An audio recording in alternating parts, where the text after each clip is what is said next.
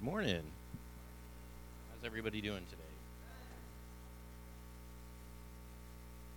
All right. Well, I am honored to get a chance to give my life story today. Before we get started, a couple of things. I want to lead us off in prayer, but before that, I would like to just encourage us to give another round of applause to the worship team. I was blown away today, as I often am. So great job. I was particularly impressed by the drummer. Whoever that guy was, I think he's just pretty awesome. I'm a little biased, I guess, but that's my son for the guy, if you don't know. All right. So a couple of items to start off in prayer. Number one, I want to spend some time praying for those that are going to Houston. So if you're going on the Houston trip, raise your hand. All right, awesome.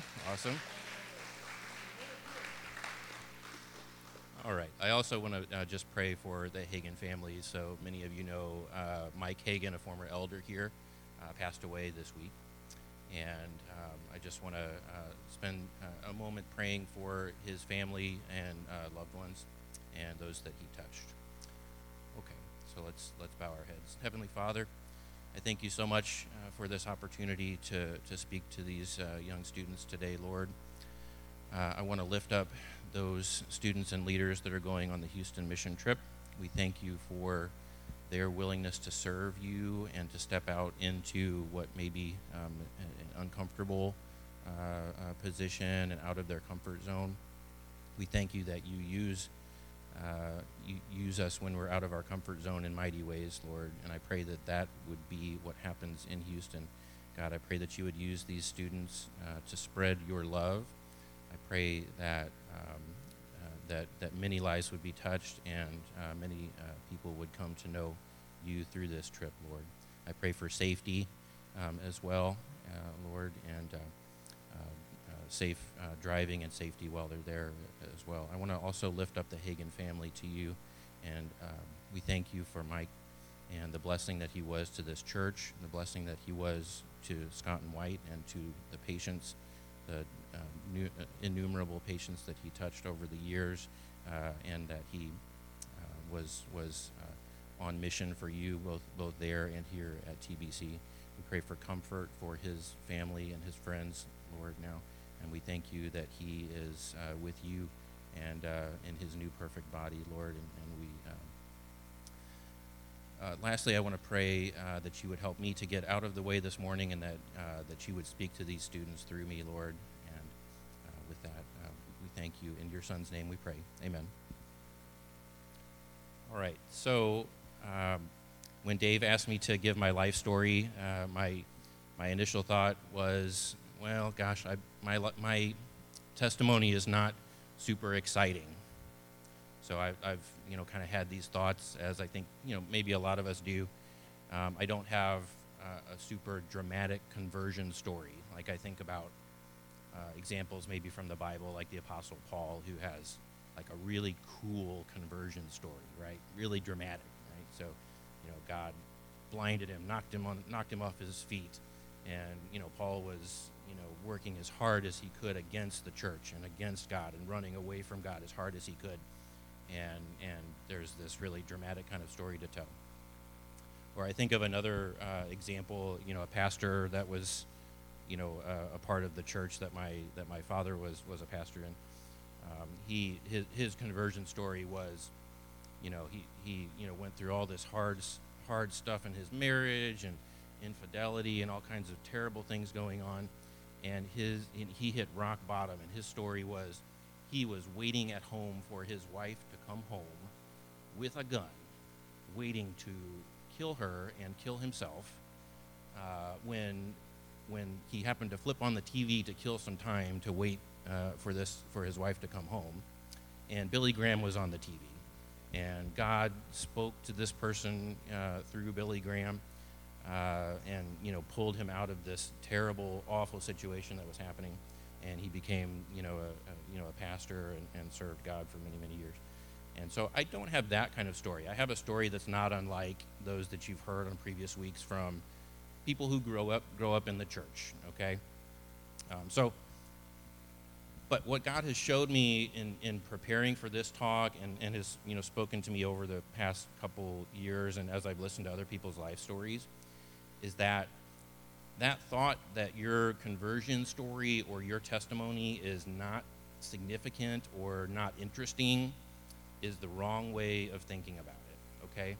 He's showed me that the significance and the importance of your testimony is not about you, it's about what he has done through you. And even if you don't have a super, interesting, conversion story that somebody's going to make a movie out of, that doesn't matter because the change that occurred in your heart, the thing that he did in your heart, is no less significant, no less dramatic, and no less important. So you're going to hear, some stories that might sound kind of familiar from what you've heard. But I would encourage you in thinking about your own testimony. First of all, let me say, going through this process of preparing your testimony and thinking about how you're going to tell other people about what God has done in your life is a wonderful exercise to go through because God uses it not just to speak through you to other people, but boy, he speaks to you probably more so than anything else.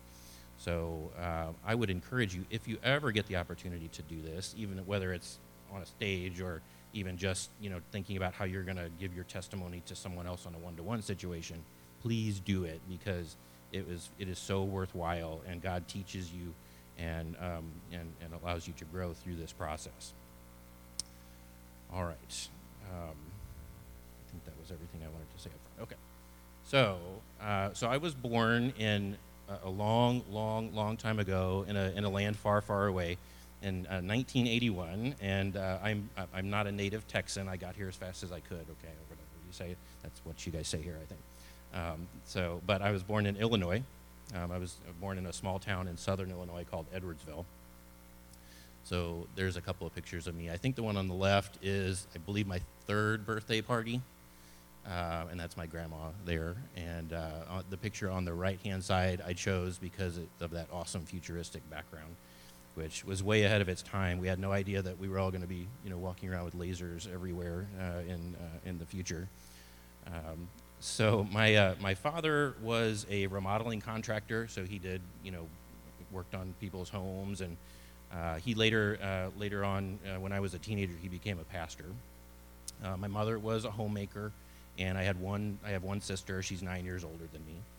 So I found out, I don't know when, I think I found out sometime in high school that I was a surprise. I think it was one of those things where I just kind of was, you don't think that, but my mom told me that I was a surprise. She assured me that I was a happy accident, okay, and I'm still going on that it was a good thing, but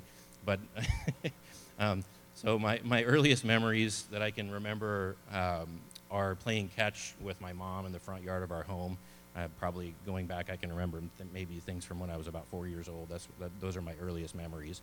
So my parents would tell me that from the time I was old enough to hold a ball of any kind, baseball, basketball, soccer ball, any kind of tennis ball, any kind of thing like that, I always had a ball in my hand. I was playing some kind of ball, and baseball turned into a big, passion of mine. So I loved playing baseball. I loved watching baseball. My hometown was really near St. Louis. It was kind of like a suburb of St. Louis, and so that's a big baseball town. And so when I was about 5 years old, I won a contest to go to Busch Stadium, which was the baseball stadium there. Oh, yeah, thanks. There's I appreciate that. All right. Yeah, look at those socks. Wow. So I won a contest to go to Busch Stadium. Should I tell you how I won the contest or not? Yeah. Okay, I'll tell you how I won the contest. So so my grandma, who you saw in the first slide there, she recruited my sister and my older cousin. Recruited meant like dragged them down there by their collars, I think, down to the local grocery store. It was called Schnucks. That was like the H-E-B in St. Louis. And they had this contest there where you would fill out a card, put your name and your phone number on it, and enter to win a day with Ozzie Smith. That's this guy. He's the one on the left. I'm the guy on the right. So yeah, I like a raffle. Yeah. So, but they didn't specify that you can only enter one time. And so my grandma was really wanted me to win this thing. And so she dragged my cousin and my sister by their collar down there. And the way my sister tells it, they must have entered about 10,000 times. I don't know how many times they actually did it, but she also told me that after a while they started entering like fictional names and addresses on there. So like 1313 Mockingbird Lane. Anybody know that reference? You're going to be old. You got to be really old to know that one. So that's the Munsters address, okay? You guys don't know what you're talking. Yeah. Okay. All right. Really? Munsters? Good job. Okay. Yeah. All right. All right. So anyway, I won this. So anyway, Ozzie Smith, by the way, is a famous shortstop that played for the Cardinals. He was famous for his defensive skills. And he was also famous because every time he would come out at the beginning of the game, he would do a backflip. So he would take the field at the beginning of the game, he would do this backflip, and the crowd would go crazy. So that's Ozzie. All right, so my parents were Christians. I grew up in a Christian home. And by the time I was born, both of my parents were growing in their relationships with Christ. I think they each had their own kind of backstories as far as, prior. But by the time I came along, it was really a solid Christian home. They were both growing. So they didn't just attend church, but they were active in church. They were active in service, and I saw them really genuinely loving other believers, which is, one of the hallmarks of, a true Christian, not somebody that just, attends church because it's the right thing to do, but are you really loving other believers? Are you pursuing a relationship with them? So the church we went to was called Calvary Chapel, which interestingly, I bet most of you have not heard of it, but they did make a movie about this Calvary Chapel church recently, like a Hollywood movie. It starred Kelsey Grammer. It was called The Jesus Revolution. So it's like, I don't know, not in theaters anymore maybe, or just came out of theaters. But check it out. It's a pretty interesting story. But anyway, my dad ended up being a pastor in one of those churches up in southern Illinois. But growing up, I attended church every Sunday. We actually would drive an hour to church where the Calvary Chapel was located in St. Louis. So we drove an hour to church every Sunday, and they had a home group every night that we would drive. I think it was like 45 minutes to go to the home group. So very committed in terms of attendance and serving as well. So I saw what biblical community was like, and I knew from an early age it was something that I wanted, and I saw. In the lives of some of my friends and some of my extended family members, I saw the hurt, and I saw people that were lost. And so I saw this stark contrast of what it's like to live the Christian life and what it's like when someone is lost and hurting. And this just kind of clicked with me at an early age. So I was taught, about sin, and I was taught about, how sin is really a spiritual death sentence. And Jesus is really the only way to escape that death sentence. And so that just made sense to me at an early age. So I remember I responded to an altar call, I think probably about three different times in altar calls over between maybe the ages of 8 and 12. And, I prayed the sinner's prayer, and I meant it. So I recognized my sin and my need for a Savior. And I asked Jesus into my heart. So I was baptized on Easter Sunday in 1993, so I was 12 years old. So kind of similar to some of the other testimonies that you've heard, I was saved at a young age, but I didn't begin to, grow significantly in my faith until later on. I think reflecting on my faith early on, I think it was more based on this idea of wanting to escape the penalty of sin. I got that. I got that I'm a sinner, that sin is a death sentence, and that's eternal separation from God. And I didn't want that. And so I accepted Christ. And I think most of how I conceptualized Christianity was really escaping that penalty. I wanted to get away from that penalty, right? And early on, it wasn't as much about pursuing a relationship with God. And so that's one of the important points, I think, to remember, is that, yes, sin is a death penalty, and that's an important part of asking Christ into your heart is to escape that penalty and that eternal separation from God. But that's not all about what Christianity is about. And so God really wants relationship with you. He loves you.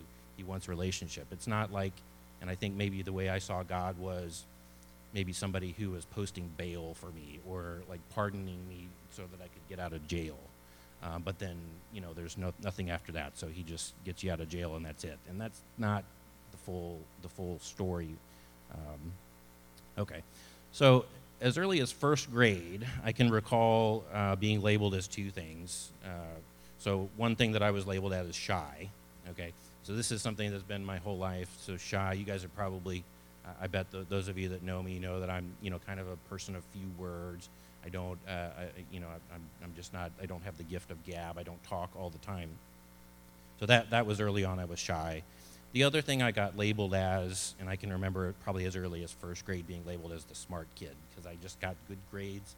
I didn't cause trouble. I just, was always in the, gifted programs and all that kind of stuff. So I got labeled as the smart kid.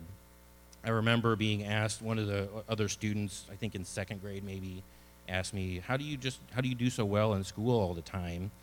And I thinking back, I thought this was such an arrogant way to respond, but I remember thinking, okay, how do I answer this question without sounding like a jerk or sounding arrogant? And I said, oh, well, I don't know, I just study a lot. So that was kind of the start of maybe forming an identity that was not based in Christ, and that was the early identity that I remember kind of latching onto, was being the smart kid. So in preparing for this talk, I was going through some old photos and yearbooks that my mom had kept, and they're in a big tub that she gave me recently. And so on one of these papers, there was a question, I don't know, a question that said, what do you fear most? And it was like a fill in the blank thing. So what do you think I put on there? What do you think, any guesses as to what my answer was? What do I fear most? Failure, okay. No, it wasn't failure. Well, it's like, kind of. Yeah, man, bad grades. That's exactly what I wrote. And I thought, when I saw that the other day, I was like, wow, this is a real face palm moment. You ever get the face palm moment? Like, what was I thinking? That's what you fear most, getting bad grades? Man, all right. But anyway, that just kind of hit me that early on, that was kind of my identity. So my first word, how we do these things, we have kind of three words that sort of define you, and it's really difficult to pick three words that define you, but this is the first one that came out, is just proud, and not in a good way, like a sinful proud. And so this was part of my identity early on. I also got into playing baseball quite a bit, and then this also kind of formed part of my identity, because I got really I really loved baseball, as I said. I got into this as I progressed into middle school. I played on all these select teams and things. And by the way, if you play on select teams from sports, tell your parents thank you, because you don't realize, and I didn't realize, how much commitment that takes on the part of your parents. Your parents are paying so much money, driving you all over the place, staying in hotels at places far away. So tell your parents thank you. You should tell your parents thank you all the time anyway, but just a little plug if you play on select teams, okay? So then I played on baseball through high school. Our baseball team in high school did really well and won, state championship and all this kind of stuff. So it was like, this kind of just fed more into my identity of, this being good at baseball. So it really consumed my thoughts. Baseball got to the point where it consumed my thoughts and my spare time. I practiced long hours. I spent time in the weight room, and I read about baseball, and even when I wasn't playing or working out, I would read about it. So this turned into an idol. It really did. So I think this is a quote that really resonates with me. So John Calvin, he said, the human heart is a perpetual factory of idols. And I talk a lot about, with my students about this, that really we all form these idols. That's what the Bible tells us. We all put things in place of God, where God should be in our heart. And so I think thinking about how to identify those things in your life is really important, because they put barriers between us and God, and they prevent you from having the fullest relationship with Jesus that you can. So J.D. Greear said, when something becomes so important to you that it drives your behavior and commands your emotions, you are worshiping it. Okay. All right, so baseball had become an idol for me, but throughout all this, it's not that I didn't forsake God. I was still attending church. My parents made sure that, baseball didn't interfere with my church attendance, and I got made fun of that pretty hard. Like when, on these select teams where they'd have weekend tournaments and things, they'd have baseball games that would happen on Sunday morning. But my parents were very strict about, nope, you're not skipping, church to go to the baseball games.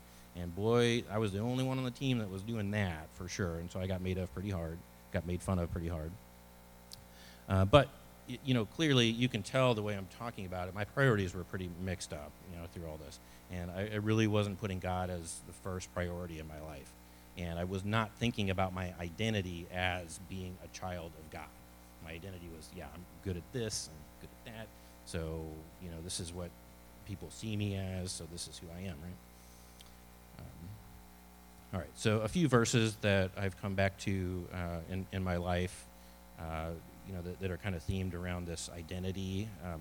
So Romans 12:3 says, For by the grace given me, I say to every one of you, do not think of yourself more highly than you ought, but rather think of yourself with sober judgment in accordance with the measure of faith God has given you. Okay?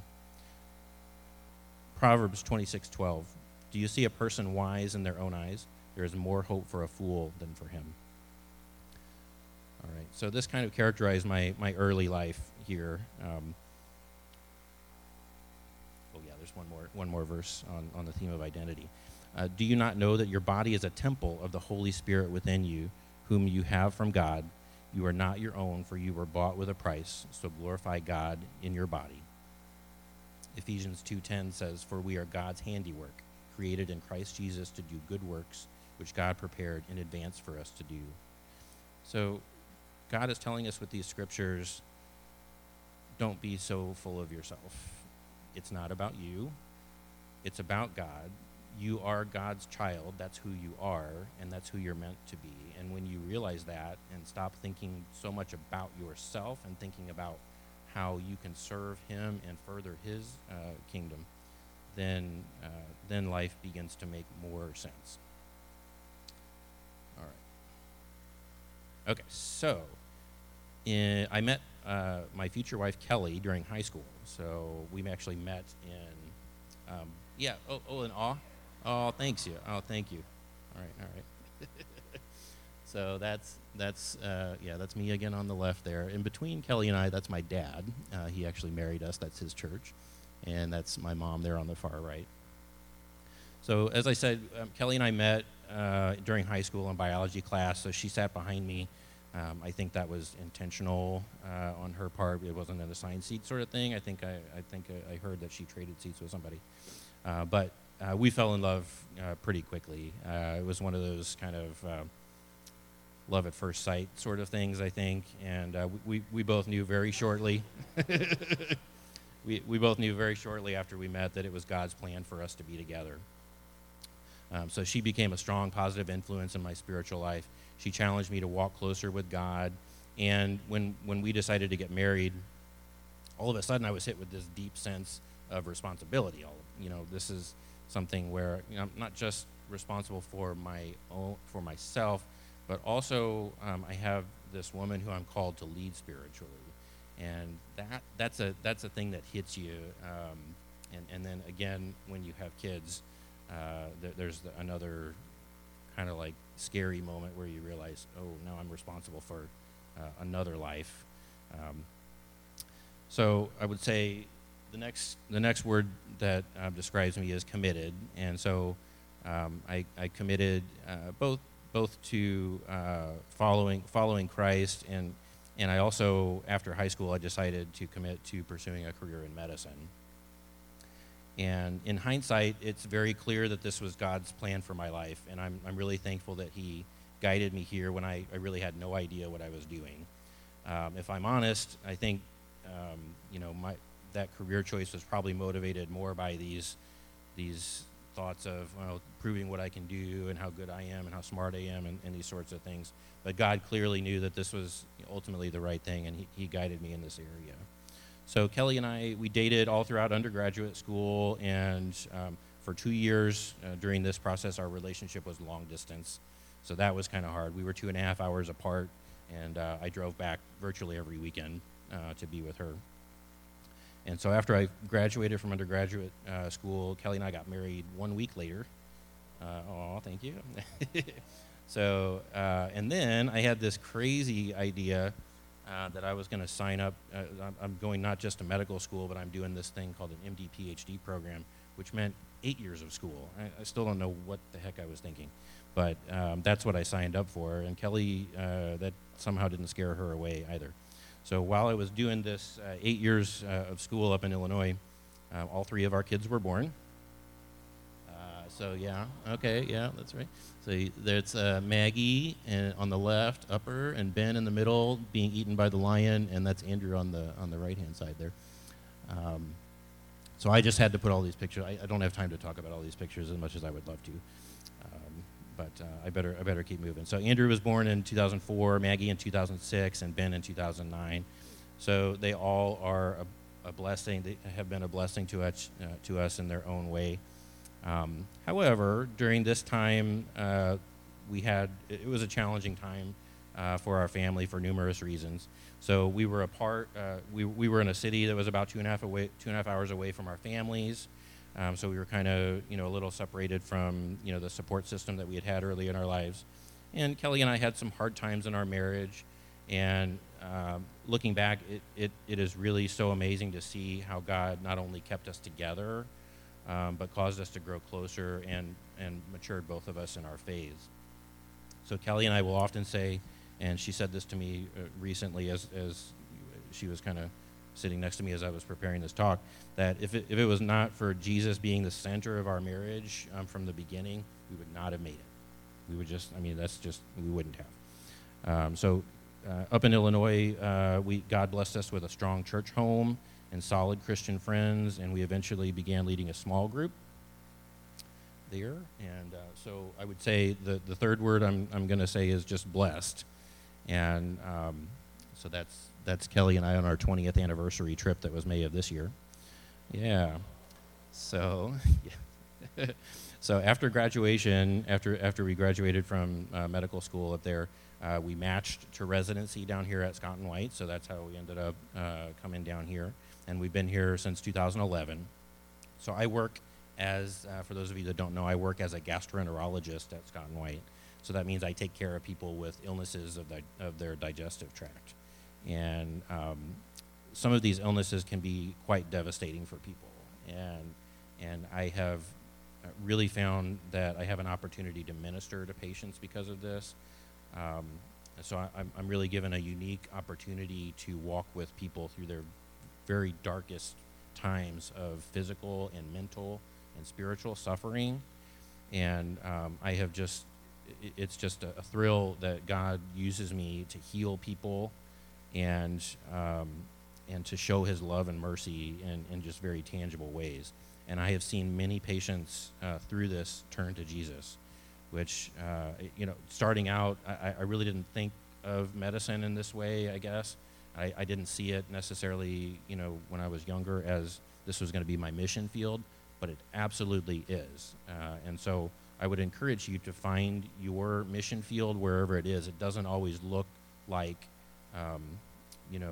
what you think of as being a missionary, but we all have our mission fields. Wherever you are is, and wherever God puts you is going to be your mission field.